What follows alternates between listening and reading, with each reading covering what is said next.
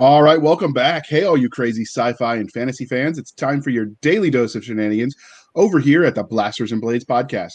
Just three nerdy veterans geeking out over our science fiction passions and fantastical fantasies. A place where magic is king, the sky is the limit, and space is the place. So without further ado, we will introduce you to the award-winning, award-nominated, all-around phenomenal author who is a legend in his own right, Mr. Richard Fox. So how are you Thank doing you, today, sir. sir? Thank you. I appreciate the very generous introduction.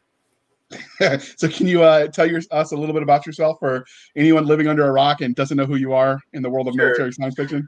Sure. My name is Richard Fox. I predominantly write military science fiction, best known for the Ember War saga, which is pushing almost 30 books total in the entire universe there. And then I've also written the Exiled Fleet series. And upcoming, I have a new series co-written with David Weber called Ascent to Empire. The first book, called Governor, will be out on June 1st. And then I have a new series called The Tier, which opens up at the end of June. So there's a lot more coming from me in June. Are they going to be with the same acclaimed narrator Luke Daniels? No, The Tier will be narrated by R.C. Bray, who's best known for the narrating The Martian and narrating a lot of other really best-selling audio titles. So can't go wrong picking that one up. And the narrator for Governor, I don't know. I think that news is still coming out. Maybe the Ember War spoiled me because when I think Richard Fox, I think Luke Daniels is the narrator. So Yeah. even when I read it to myself, if I'm not listening to the audiobook, I picture his voice in my head reading it. So It's, sometimes I do that too. Almost anything I'm reading, I just switch to Luke's voice when I hear it. all right, and so the next part of the introduction, dear listener, is how we first found them. So I actually first became aware of Richard Fox when my series, The Sleeping Legion, was picked up by Podium for the audiobook rights, and they were trying to sell me on how great they were with military veterans and military sci-fi. So they gave me the first two bundles, because the first two Ember Wars books, book 1 and 2 was 1, and 2 and or 3 and 4 were another audiobook. That was back when the market wanted shorter books, and they gave them to me for free, and I was hooked. So then, of course, I went and bought all of them, paid cash for them because I didn't know Audible subscriptions were a thing. I slept on the couch for a week, and he spent it all frivolously, I'm sure. Absolutely wasted, yes. And then I reached out to say, who are these Podium people? Are they good people? And we went from there. But so I met them because of Podium. So I suppose, they got their own back because not only did they sign me, they got my money for the books of yours. They're like crack dealers like that. You know what? And I appreciate having them on my side in that regard. Yes. So, and I've talked to you about that before, and you never feel remorse about taking all my money. Absolutely none. No. So was it Whataburger, In-N-Out Burger? What was the verdict on what you spent it on? Probably McDonald's. For whatever reason, I love McDonald's breakfast burritos. They do it. All right, there we go. That's acceptable. So now, sir, because it's been a while since we've had you on the show, we get to ask the religion question. So Star Wars, Star Trek, or Firefly? Yeah, I'm going to go agnostic on this one. I used to be of the faith, but over the past few years, I've been very trying times for my belief system. It's almost like we need a new Nicene Council for Star Wars. Wouldn't that be nice? I know who I put on it. Yeah. So if it wasn't those three, what would be your current sci-fi love then? Warhammer 40,000 for sure. Okay, do you have a favorite faction? I tell you, I do enjoy Dark Angels, but then lately I've been putting a lot of time and effort into Death Watch. So do you actually paint the miniatures, or you just glue them together and play? Well, I have the miniatures, and at some point I will actually paint them. So just like everyone else with miniatures.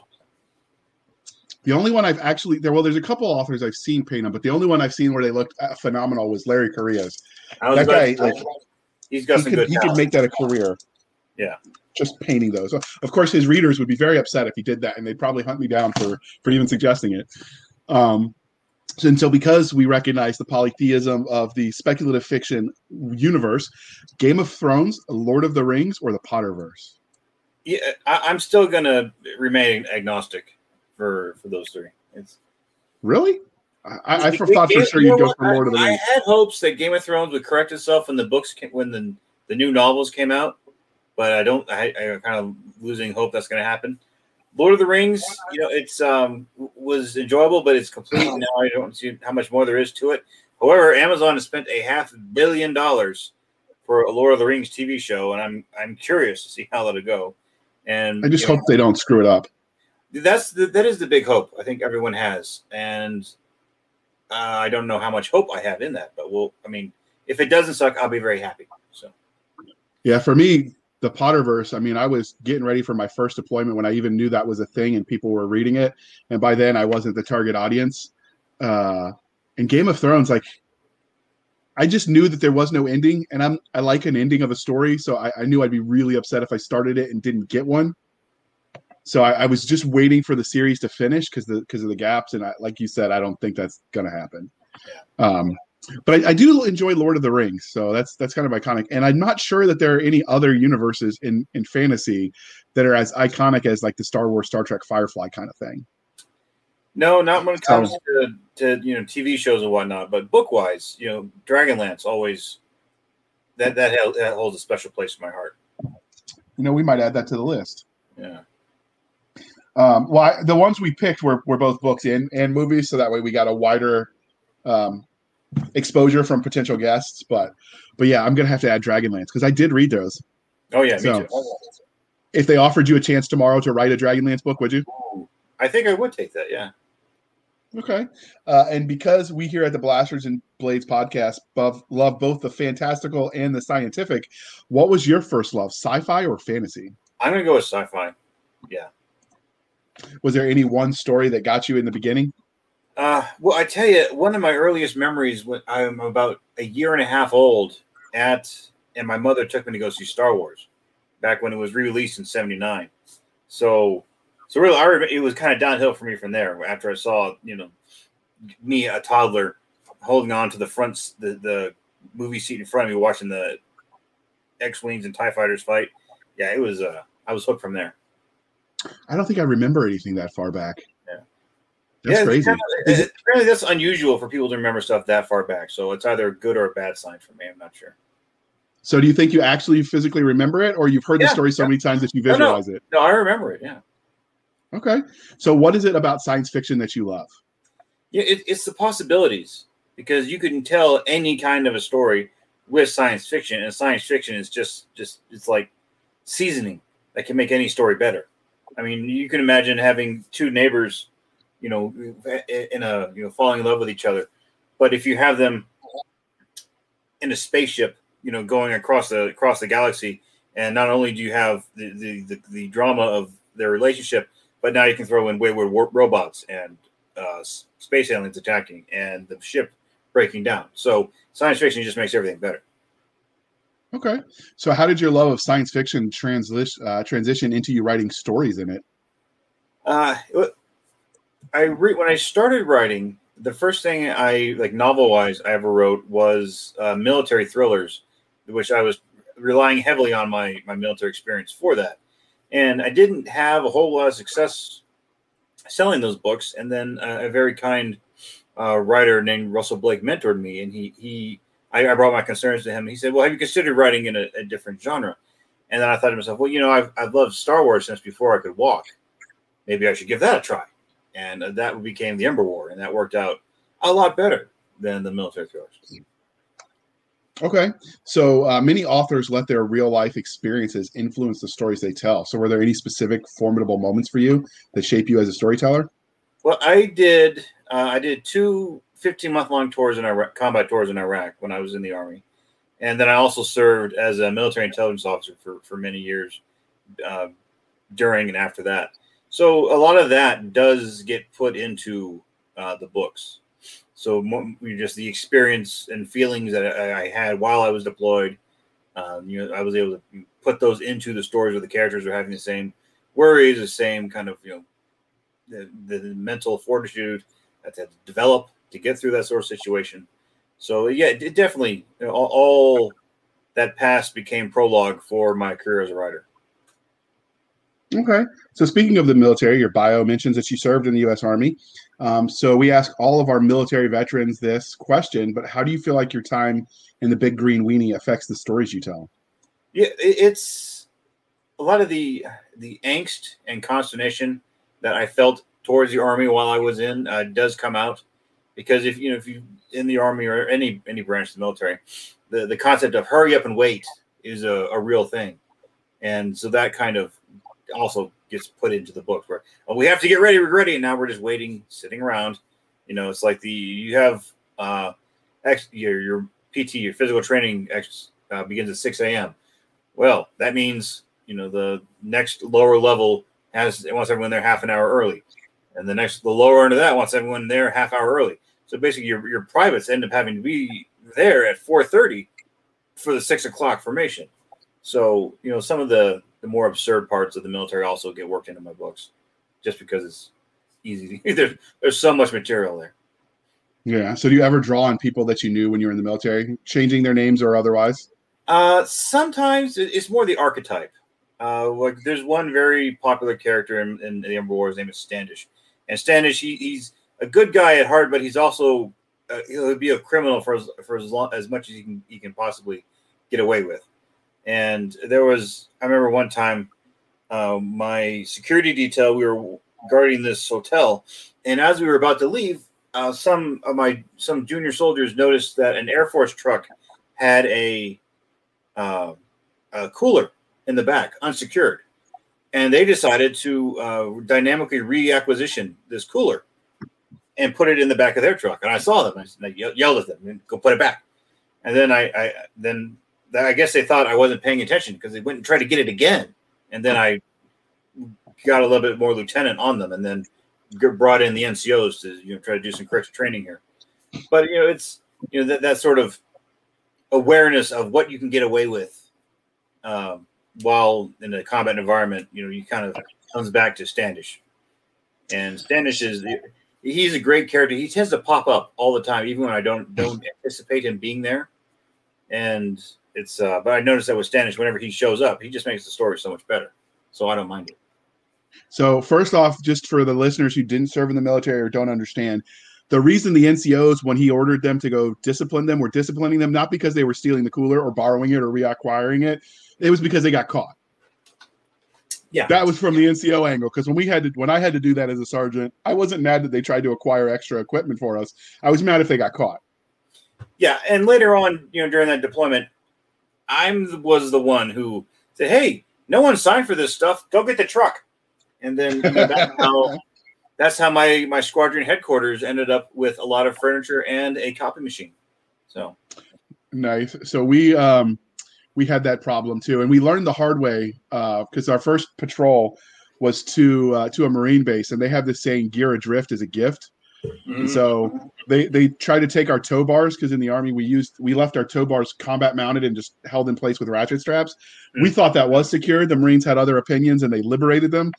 And so ensued some shenanigans, but that's when we realized that sometimes you just got to take what you need.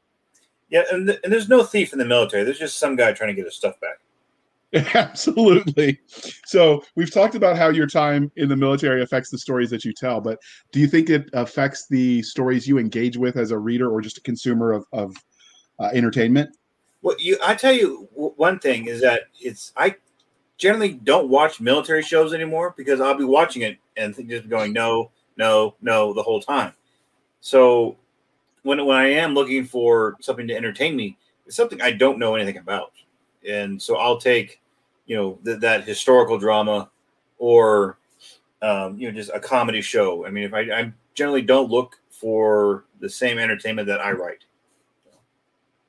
Well, that's how you expose yourself to new ideas and can bring in tropes that people wouldn't have expected too. So, so transitioning from the writing side, let's look at things from a fan angle. So have you got any cool fan art or had anybody cosplay Standish or any of your other characters yet? Not yet. I've had a couple people do some fan art. I did get a 3D printed statue of one of my characters named Elias fighting with a Zaros drone. And we're working on getting that statue, getting the files so that people can make their own 3D statue. And I'm maybe by the end of this summer, I'll have that available to people. But that was pretty cool. to get a I somebody saw did. the pictures of that. That was glorious. Yeah, yeah. I definitely want to get that back out to everybody so they can kind of tweak it how they like.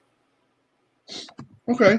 So has anyone asked for your autograph out in public away from regular like book signings and such? It hasn't happened to me yet, but there was a few weeks ago. I did a virtual career day for my son's third grade, and I talked to a bunch of fourth graders.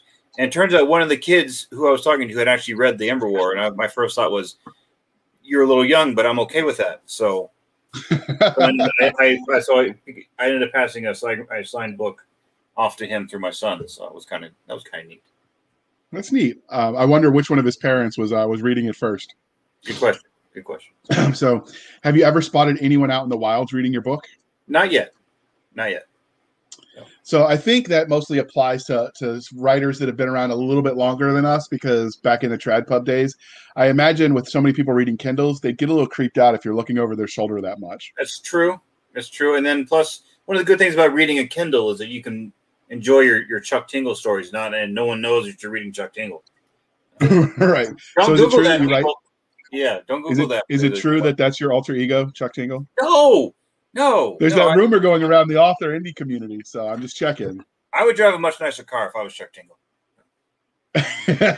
So finally, what is the weirdest or funniest interaction you've had with a fan since you started writing?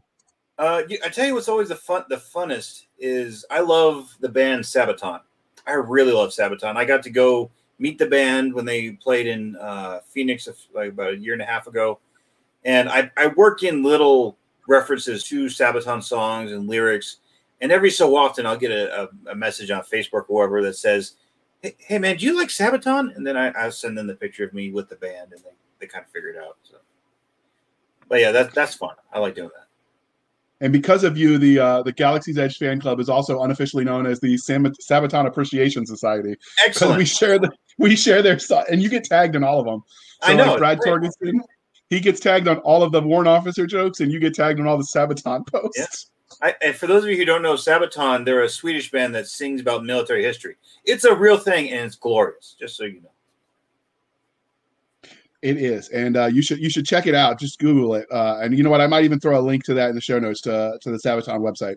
But so this is the point in the interview, Richard, where you get to tell us everything you've written. So can you give us the highlights reel of what I've written? Yeah. Okay, so the Ember War is my main series. It's got a bunch of sub-series, spin-offs, prequels, sidequels. The Ember War is a pretty big set of books. I mean, it takes up almost 2 whole shelves on my bookshelf with the printed books. And that series is ongoing. The third volume is the Abara Crusade, and that's going to be 6 books, and I'll have that finished this year. And then the very final Ember War book I plan on writing is The Fall of Earth, which is the story of how the Zaros aliens took over Earth, which happens off the page in the first book. So that's the Ember War. And then also I've got The Exiled Fleet, which is narrated by the very talented Mark Boyette, and that series also will finish up this year. I have 2 or 3 more books to write there. And that is and then I've also did some historical fiction. I did a novel about the Red Baron, the World War I fighter pilot, and then the older military thrillers, the Eric Ritter series, which is not going to have any more work done on it, but some of the characters from Eric Ritter series are in the Ember War. So you could. And so the Ember War, the Eric Ritter stories are technically canon to the Ember War, but you don't have to read those to appreciate the Ember War. So that's nice. And then I've also got the series with Dave Weber that's coming out in June, and the Tier, which will also be finished this year. Nice. I actually have a signed copy of the Red Baron novel. Oh, yeah. That I brought with me when we met in Vegas for the 2018 whatever the writers, I can't remember. We're drawing a blank on that convention, but the writers con. 20 books. Yeah, 20 books. There we go. That was a good one. I thoroughly enjoyed it. I almost wish you could put the Red Baron in the Ember Wars too. Tough. That'd be tough. Yeah. Well, you'd have to give him an upgraded plane, or fighter, but I think you should do it. You should have like Yeah. the Red Baron or something. But I would tell you that eventually I'm going to write a Wargate series, which for if people who out there who read, oh gosh, what is it called? Not Ruins of the Galaxy. Forgotten Ruins. What? Forgotten Ruins. Forgotten Ruins. Thank you. Jason Osbach and Nick Cole put out the Forgotten Ruins. It's a great story. What happens if Army Rangers go fight orcs?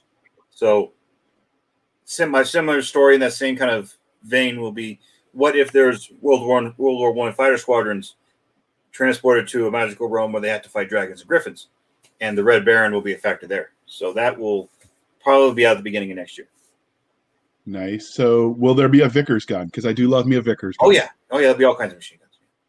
Outstanding. So while those all sound fascinating, today we're going to talk about Till Valhalla, which if you're looking at the screen on audio, you can see the book cover. So I'm figuring you got that one already. So how did you come up with the premise for this subsect of the Ember Wars universe? Well, Till Valhalla, there was a lot of talk about the conflict between China and what became known as the Atlantic Union, which for some reason ended up including Australia, even though it's nowhere near the Atlantic Ocean. But so that was a backstory of, that there was a Third World War, and there was a simmering tension between China and then the West.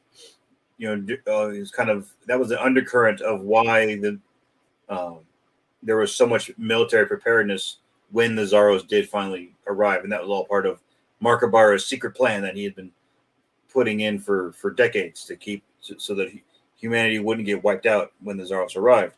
So, but with Till Valhalla, I really enjoyed the idea of more armor fighting in Australia, and it was a good war story that I wanted to tell, and it just fit really nicely in Australia. And for whatever reason, I have the best Australian readers. They're really amazing guys. And so when I started to think about, well, I need to do this, set this in Australia and do it right. And I had a good half dozen guys who were there to tell me, no, this is how they would say that. This is where this is, et cetera, et cetera. And so I got a lot of help from Aussies to make that book happen. Nice.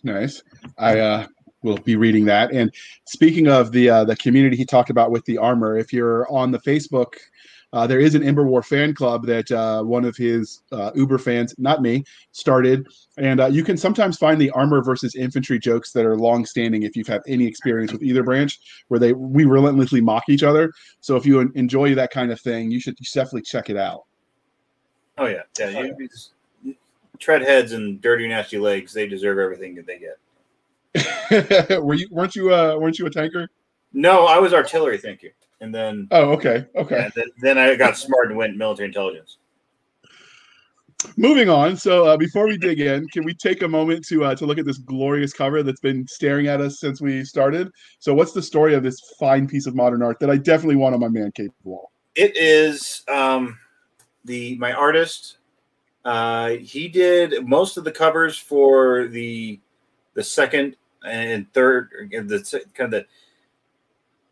the two series that intertwine with themselves, the Terran Armor Corps series and the Terran Strike Marine series, and he did most of that art.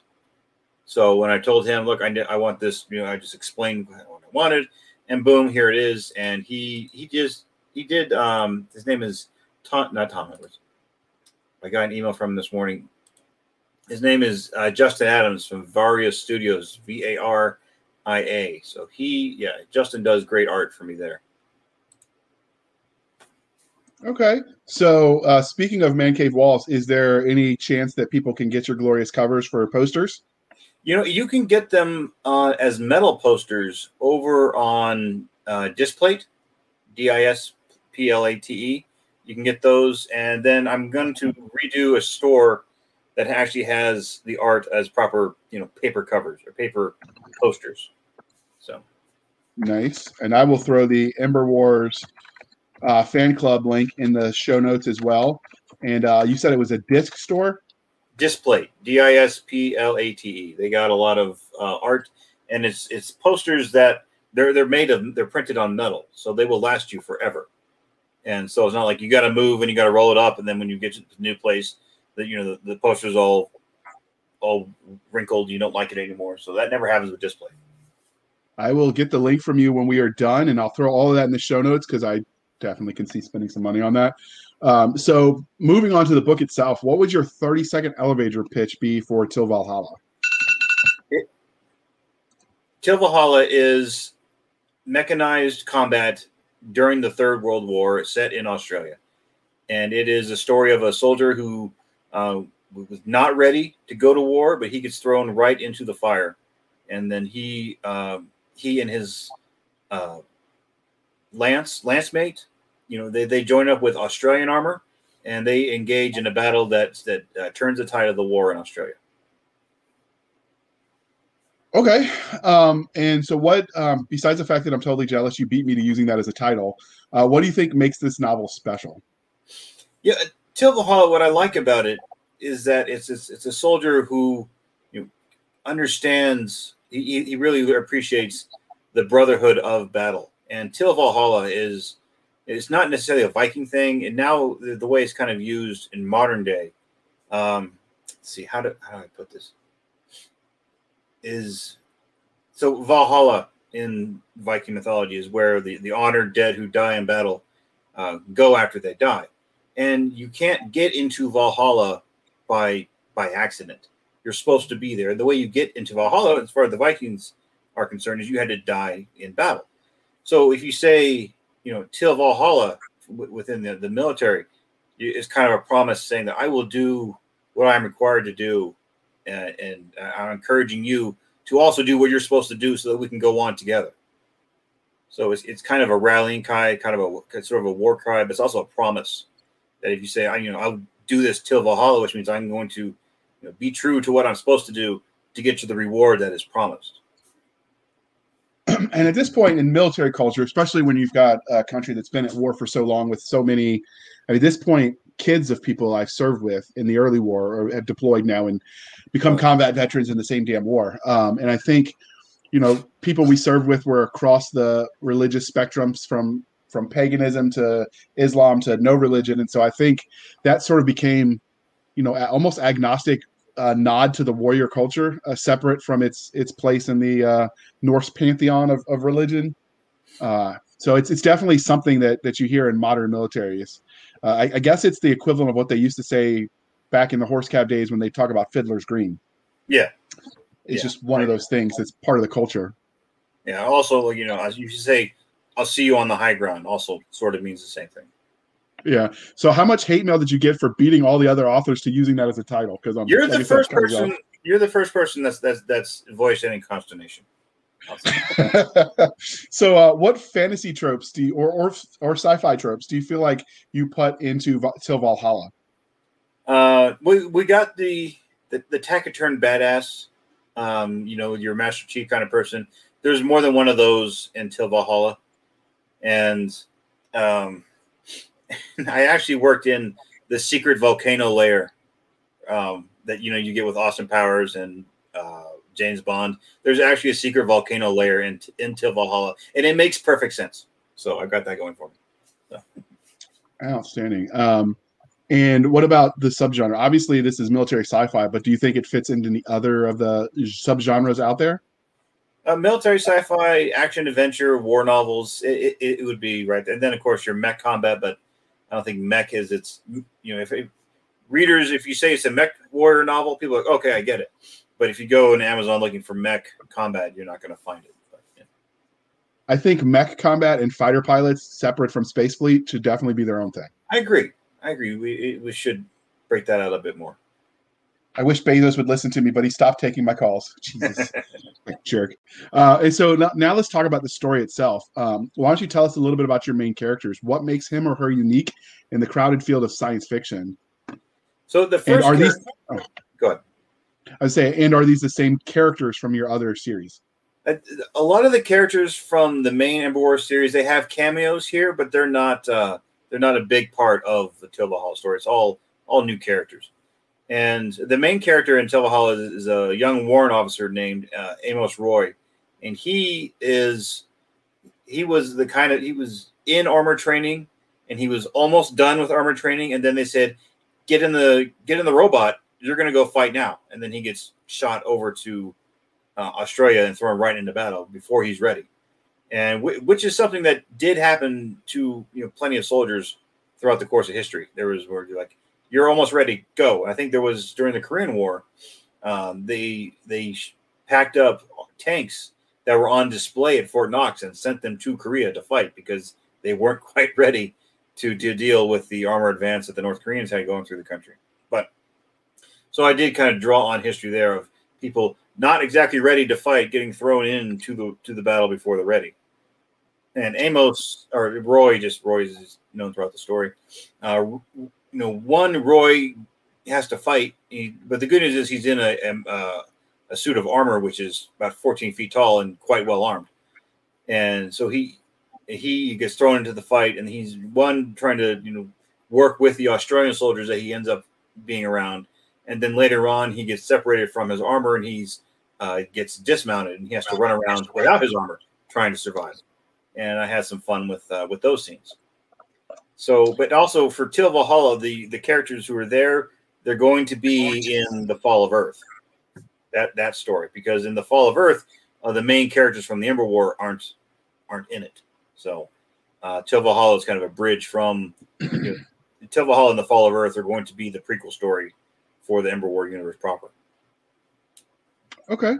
So what about any secondary characters? Do you have any that were particularly memorable from you other than the ones that were cameos? Well, it was mostly just the cameos, because for people who've read the Ember War, there's a character named Bailey. She's an Australian sniper. She's in the book, and she's actually the very first character we're introduced to, and then she kind of shows up and goes, and then Mark Ibarra, he shows up, and he is who he is throughout the Ember War series. And then we got to see Ken Hale he was one of the main characters in the Ember War. So having all these folks, kind of pop up was good again. And then also the Ironhearts from the Ember War, they also show up at the end of Till Valhalla. There's a certain lovable Scottish sounding chief of the Navy that was in the Ember War series. Do we get to see him? He's not in this one. No, I'm sorry. Okay. He was funny. Yeah. All right. So what about the bad guys that they're facing? Obviously no spoilers, but what kind of bad guys can we expect? Well, in this story, they're fighting the communist Chinese, and the Chinese in this story have their own armor. And so getting that armor on armor combat was a lot of fun. So did you let Heinlein inspire that? Were they on the bounce? It's the armor in this story is not so much mobile infantry, because they don't, mobile infantry is you're almost a man-sized suit. The armor in within the Ember War, the pilot is within a little cocoon, and he's attached, or he's connected to the suit through an umbilical that plugs into the back of his head.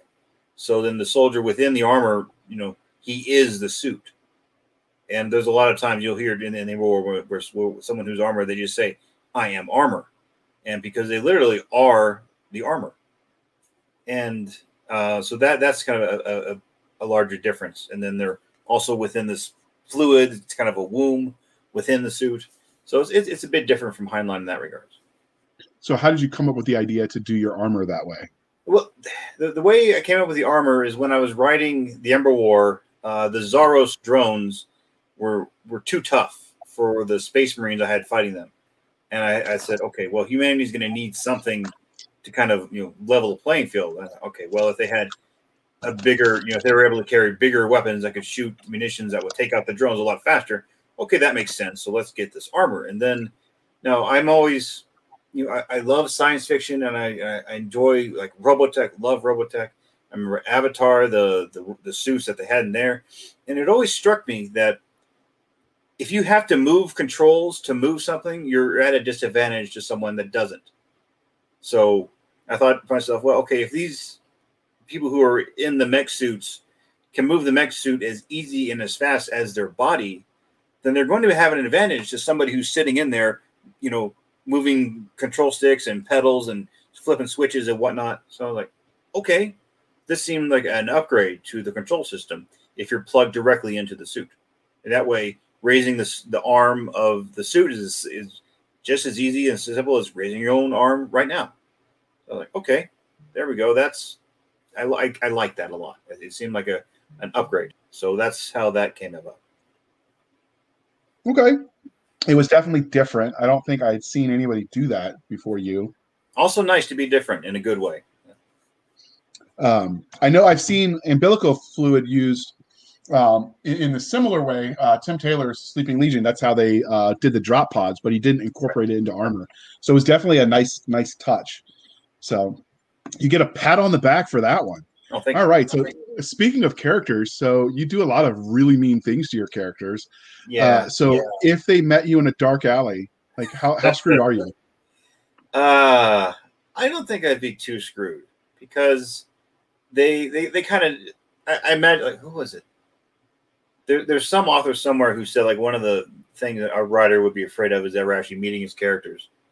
And I did the mental exercise, and like there's one character who I love. His name's Elias, and if I ever like somehow met him, we would probably just sit down next to each other, not say anything, because I knew what had to happen. He knew what had to happen. It would be okay. Okay. So finally, what about the universe? In miniseries, the worlds where the stories is told is as much a character as the protagonist and the antagonist. So can you give us a hint of what we can expect from the pre-Zaros Ember Wars universe? It's the Cold War that is hot, but not hot enough for nuclear war yet. And what's one of the worries is that they're fighting this war on the edge of going nuclear, and they don't want it to go nuclear. So how do you win without upping the stakes to the point of no return? So that's one thing about Valhalla. And for the Cold War, you didn't have the U.S. and Russia fighting itself directly, but there are a lot of times it came pretty close. But in this one, you have China invading Australia, the Australians fighting back, and then now the Atlantic Union finally sends in people to fight in this war. And now the stakes are almost to the point where the missiles start flying, and that's one of the parts of the story is how do you not have the missiles, the silos go empty? Okay, that's a lot to think about. So we've talked about a little bit about you had the iconic Luke Daniels as your narrator for the Ember Wars universe. So how do you think the tone and tenor of your series would have changed if someone else had narrated it? I think Luke brings a certain something to the books he picks to bring to life. So Luke is an amazing performer, and if you've ever watched him live on Facebook, he doesn't just sit there reading; he acts out with his body while he's speaking. So that's it's a good deal more of a performance than you would think you get from a narrator. But Luke definitely goes above and beyond, and I don't you can't. Right now, you can't separate Luke Daniels from the Ember War, or rather, you can't separate the Ember War from Luke Daniels, and I'm fine with that. So, and he's in the booth right now recording the next Ember War publisher pack that has Ember's Ashes Fall and Steelsworn in it. So, can you tell us a little bit about those publishers packs? Because I know you're one of the few authors who continues to write short content that you generally will give away to your newsletter, and then you bundle and you get audiobook narrated. So is that something that actually you do because it makes you a little bit of scratch enough to cover it, or is that purely fan service? It's mostly fan service because it's the longer the audiobooks, the more credit worthy it is. So instead of asking your reader, here's a 8-hour book for your credit versus here's a 15-hour book for your credit, and people generally appreciate that they're getting more bang for their monthly credit. So people appreciate that. And I'm glad people are happy with that. And then also when it comes to bundling the short stories into audio, I got to appreciate that with Podium because they're the ones who said, yeah, well, give us the short stories. We'll have Luke record it, and then it will just be bonus content for listeners. So it's always nice to give more value to people. So do you think at any point in time you're going to bundle the short stories into a paperback type collection for those that are Dead Tree enthusiasts? Probably. I mean, that's probably something I could do pretty soon. Just have the Ember War short story and little anthology. That is something, yeah, down the line. Okay. Obviously, there's only so many hours in a day, and you've got lots of books to write because people probably hound you for more. So, Till Valhalla is clearly part of a larger universe. We know because you've told us, and Amazon says, and if Amazon says it, must be true. So, but is this story done for Chief Amos and the other characters? No, Do you see? the characters in Till Valhalla will be in the Fall of Earth. We'll see them again. Okay. And without any spoilers, will we see Chief Amos in some of the other potential series? I know you've mentioned in other podcasts that potentially Josh Hayes would be continuing his characters, so there's room for some of these Well, crossover type stuff. Or I tell you what, everyone who's in the Fall of Earth, that's the last book they're going to be in. So, okay, that's just the story works. So it's gonna be a real interesting story when I read that. But then but now Mark Ibarra, he'll be in the Fall of Earth, and he's in almost every other Ember War book since then. so what was your inspiration for Mark Ibarra? Because he's definitely a unique character. Yeah, it came down to Elon Musk was a big part of that, and was with Mark Ibarra. I needed an inventor who was going to change how technology worked in the world. And the reason that was happening was because he knew the Zaros were coming, and he knew Earth had to be at a certain level of readiness to survive. So Mark Ibarra, after he was contacted by this alien probe that warned him about the Zaros, he had he had a decades-long plan that he had to put forward so that Earth and humanity could survive. So, and then the more I think about Elon Musk, I'm like, what does he know? Does he have a hint? Because Elon Musk, he's dead set on getting us to Mars as fast as possible. And I'm like, does he know about a comet coming? Can he share this with us? I'm not sure. So it's So you're not saying it's aliens, but you're not saying that Elon Musk knows aliens. I don't know. Sometimes I think Elon knows something that the rest of the world doesn't. And one thing I enjoy studying and learning about is ancient cultures. And there is the Younger Dryas event, which likely was the inspiration for Noah's flood, and the flood that's in almost every other culture around the world. And the more I've looked into this, and the more other people have done all this research, is that there's almost a cyclical nature of disasters that hit Earth every 9 to 11,000 years ago. So, and I look at what okay, when was the last one? It was about 11,000 years ago. And I'm thinking, did he do the math? And that's why he's trying to get us to Mars so fast? But it's just, rapid speculation. It might be a good idea for a book series someday. I don't know. We'll see. All right. So we know that every literary universe, or at least the good ones, have their own internally consistent rules of science and technology. So what sort of tech can we expect from these books for people who lived under a rock and haven't read the Ember Wars? So when it comes to Ember War tech, for by and large, there's no faster than the light travel. It's all wormholes and wormhole gates and wormhole projections. And then lots of, I'm a big fan of Gauss weaponry. And so we see lots of that in railguns. And of course, you got your mech combat, and then you have your power armor. There's a fair amount of power armor within all this. So it's nothing too far beyond what the bounds of what's possible now. So okay. So of all of the tech that you invented in this universe, what would you want for your own daily use? Oh boy.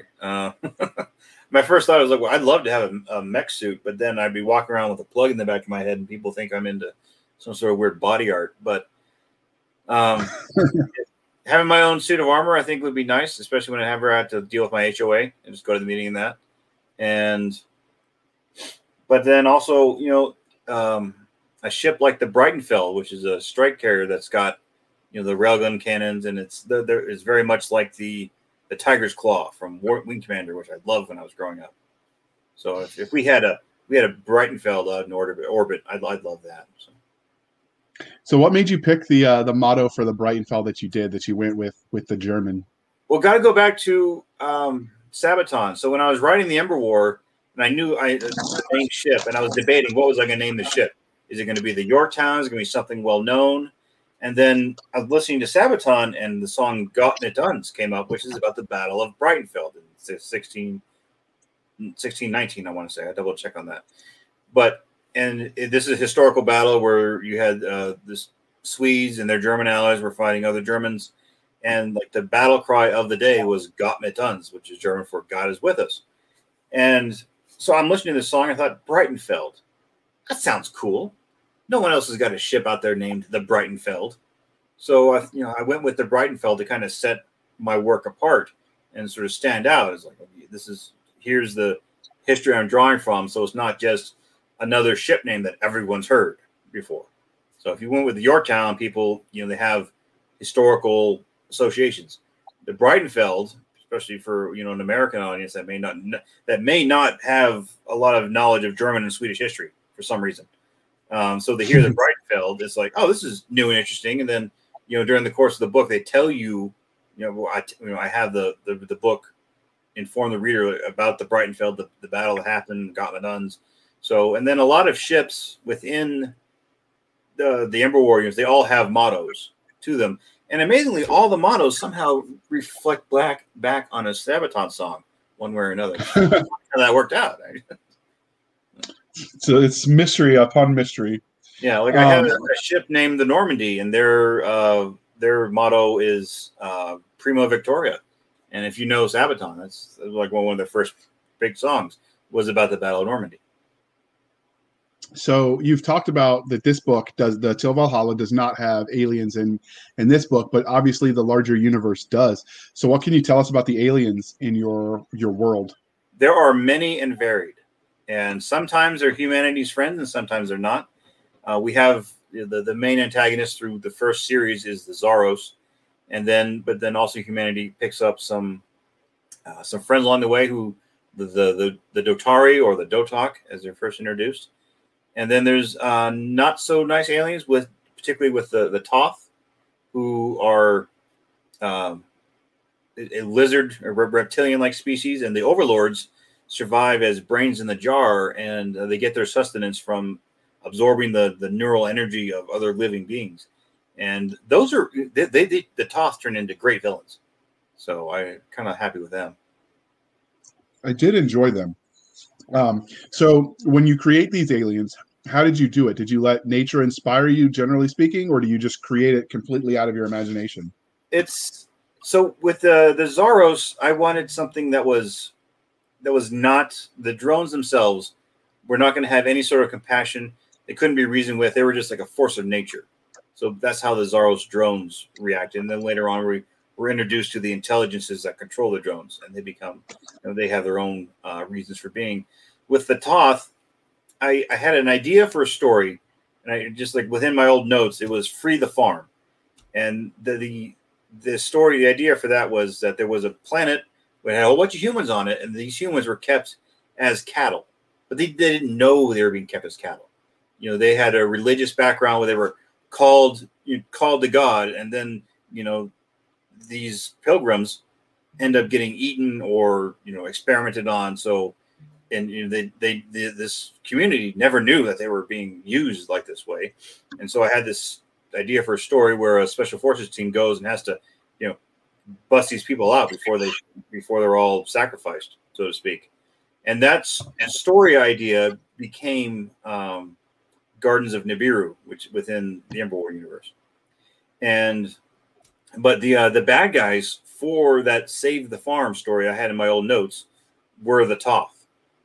And then as I was writing the second book in the Ember War series, Ruins of Onthalus, I had my, I was in the outline phase, and I had my strike marines running around this planet, dodging the drones, and I thought this needs more. I need more action. So I thought, well, how do I get more action and more drama out of the situation? Well, let's add in a new bad guy. So then, during the course of the writing the Ruins of Onthalus, the Toth show up, and they are their own sort of bad guy, and they have their own desires and what they're doing on this planet, and then Toth became kind of a secondary antagonist through the Ember War series. And part of the Ember War series is that Earth is discovering this wider galaxy, and they find some friends and they find lots of enemies in the process. And the Toth are another enemy that came up during the course of exploring the galaxy. So without any spoilers, this is just me asking because I'm a nerd. Do you ever plan on going back to the planet the Garden of Nibiru is set on and solving those mysteries? Nibiru, that what happened on that planet got finished, but going back to how those first two humans got put on the planet, and I don't think so.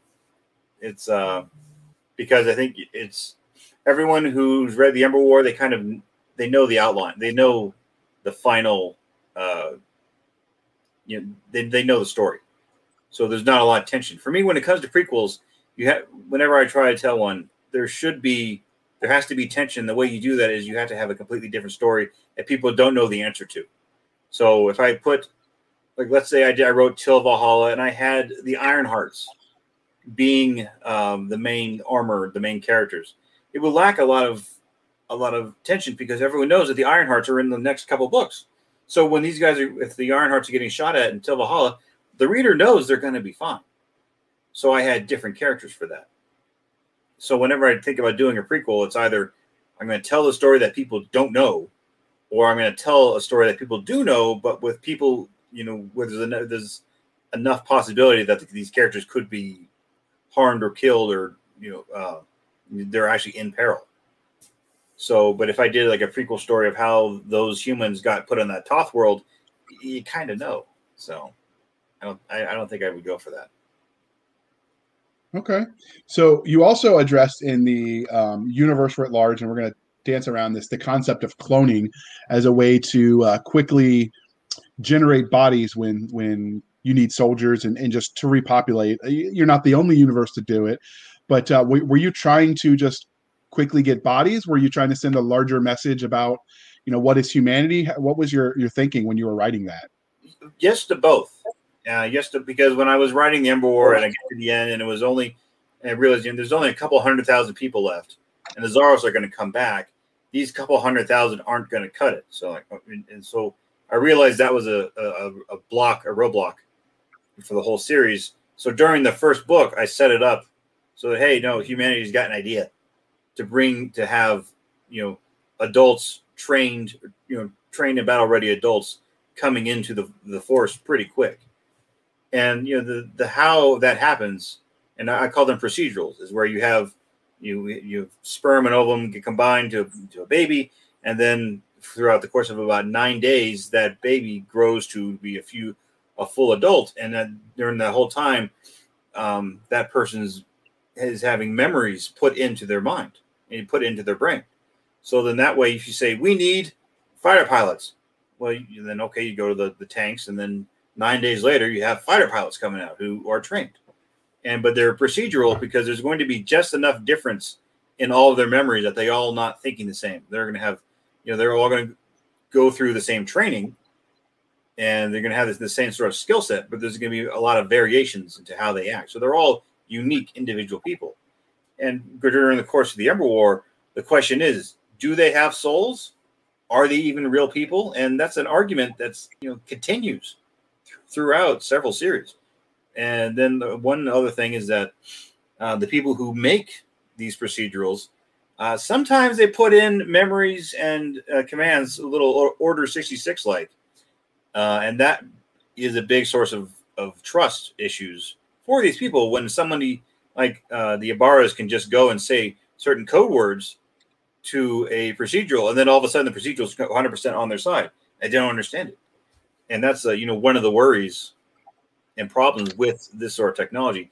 Now, when it comes to actually being clones, I wouldn't call them clones because they're not technically clones.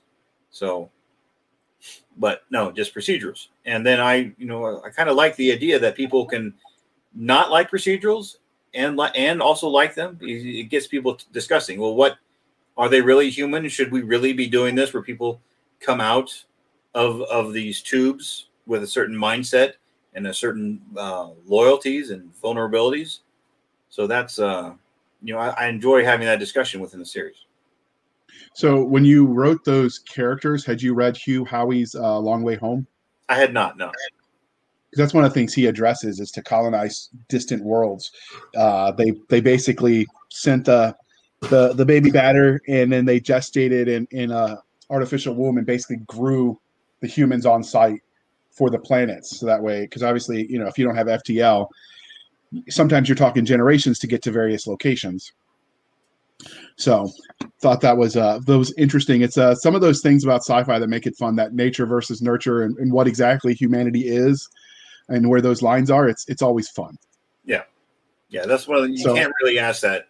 You can't do that in fantasy. You can't do that in military thrillers either. No, you cannot. Well, you could, but then you're crossing over genre boundaries. And is it still really just a military thriller then? Hard to say. So clearly this interview is winding down. But before we wrap this up, was there anything about Till Valhalla that we didn't ask that you wanted to tell us? The Till Valhalla, you can find it in a brand new anthology put out by the great, wonderful, and very talented Kevin J. Anderson. And we will have a link to pick up that bundle along with many other great military sci-fi books. And JR, I do believe you have a book in there as well. I do. And so if you go to the storybundle.com on the 19th, which will have already be live when you listen to this, the definition for the story bundle from their own website is a way for people who love to read to discover quality indie books written by indie authors. You know how it's always hard to find something good to read? Story Bundle helps you solve that. They take a handful of books, anywhere from 6 to 9, and group them together as a bundle, generally around a certain theme, in this case, military sci-fi. And then you, the reader, can take a look at the titles they've chosen and decide how much you'd like to pay. There's generally a minimum, but you can pay as much over that. You can set the percentage the author gets versus the charity, and you basically get to drive that ship as the consumer, which is the way it really should be in a free market. So it's a good deal. The link will be in the show note, and there are a lot of good authors, and you have been listening to those interviews for last week. So, all right, Richard, how can listeners find you on the wild internet? One of the best places is just go on Facebook and type in Richard Fox author, and you can find me there. And I on my Facebook page, I post book covers before they're out, and I put out most anything about my writing. And so follow me on Facebook. It's a great place. And then also you can sign up for my newsletter, get a free book, then also get a bunch of free stories written by me.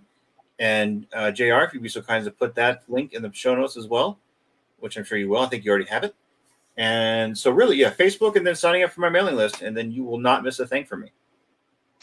Outstanding. I'll make a point to specifically put your sub link in your website for the newsletter. And you can find us, dear listener, on our website at anchor.fm/blasters tech and tech blades, anchor.fm/blasters tech and tech blades. You can follow us on Twitter at SF_fantasy_show, Sierra Foxtrot _fantasy_show. You can email us at blastersandbladespodcast@gmail.com. We have the Facebook group, Blasters and Blades Podcast, facebook.com/Blasters and Blades Podcast, where all the crazy shenanigans happen and our inappropriate memes are shared.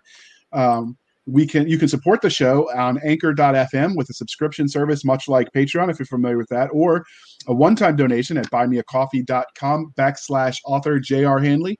And be sure to put in the comment section that this is for the podcast, and we'll make sure we keep Nick Garber and Seska lubricated and intoxicated, and I will be your sober driver, and we can have all the fun. So thank you for spending some of your precious time with us. For Nick Garber and Doc Seska, I'm J.R. Hanley, and this was the Blasters and Blades podcast. We'll be back next week at the same time, where we'll indulge our love of nerd culture, cheesy jokes, and all things that go boom.